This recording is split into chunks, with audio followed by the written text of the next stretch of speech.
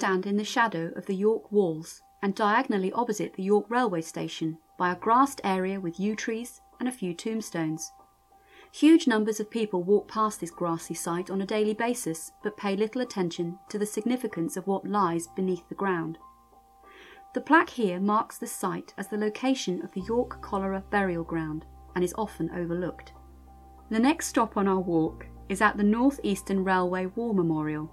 To reach this location, walk forwards and loop through the walls, staying on the right, where you will find the War Memorial just inside the walls. Notably, in the nearby North Street, which runs parallel to the River Ouse, is the birthplace of Dr. John Snow, born in March 1813. Snow is well known for his discovery that the disease cholera was waterborne.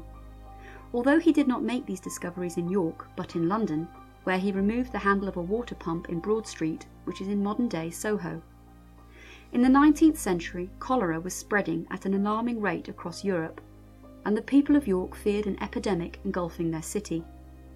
The fear of the disease was so great that the York Medical Society, founded in 1832 for the purpose of promoting and diffusing medical knowledge, devoted its first 9 lectures wholly to the subject. The Committee of the York Dispensary,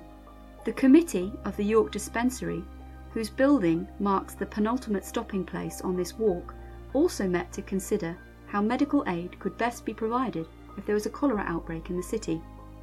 It became clear that York's public water supply had become contaminated when a man called Thomas Hughes, a ferry worker, was diagnosed with the first case of cholera in York by the apothecary of the York Dispensary on the 2nd of June 1832. Over the next 3 months, there were 450 recorded cases, of which around 185 were fatal and buried at this location. The victims' bodies were limed within hours of their death, and their coffins were coated with tar. Once placed in the burial ground, quicklime was poured over the interment, which was thought to protect citizens against the spread of the disease. All citizens had the right to be buried in the graveyard of their parish upon death, though during the outbreak of cholera, this only aided the spreading of the disease, as infected bodies were buried in the midst of the community. Once this contamination was realised, the York's Cholera Burial Ground was created, making sure the land was protected from disturbances and, more importantly, away from the general population.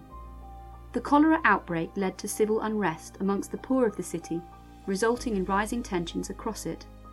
Unknown to the poor was the waterborne nature of the disease, leading them to believe that a plot had been hatched by local doctors and the gentry to do away with them. Riots nearly broke out on North Street over the frequency of hearses of cholera victims passing their homes, with the residents threatening to throw both hearse and driver into the river. Please bear in mind that many of these victims were being transported from the small cholera hospital which backed on St George's Cemetery, where we began this walk.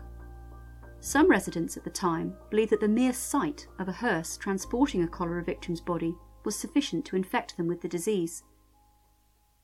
The poorest, though, were not the sole sufferers of cholera. Even the wealthy lacked some of the most fundamental forms of hygiene. John Snow himself commented that even the rich were the potential victims of cholera. Contaminated water supplies, after all, not only sustain the poor, but the wealthy as well, permeating groundwater drinking supplies. Cholera not only affected both rich and poor, but was also a gender disease, according to John Snow, who believed that women were more susceptible to the illness, as they tended to drink more water than men and nurse the sick. Men, Snow believed, tended to work away from the home, more often drinking ale and wine, with the boiling processes during its brewing reducing risk of contamination.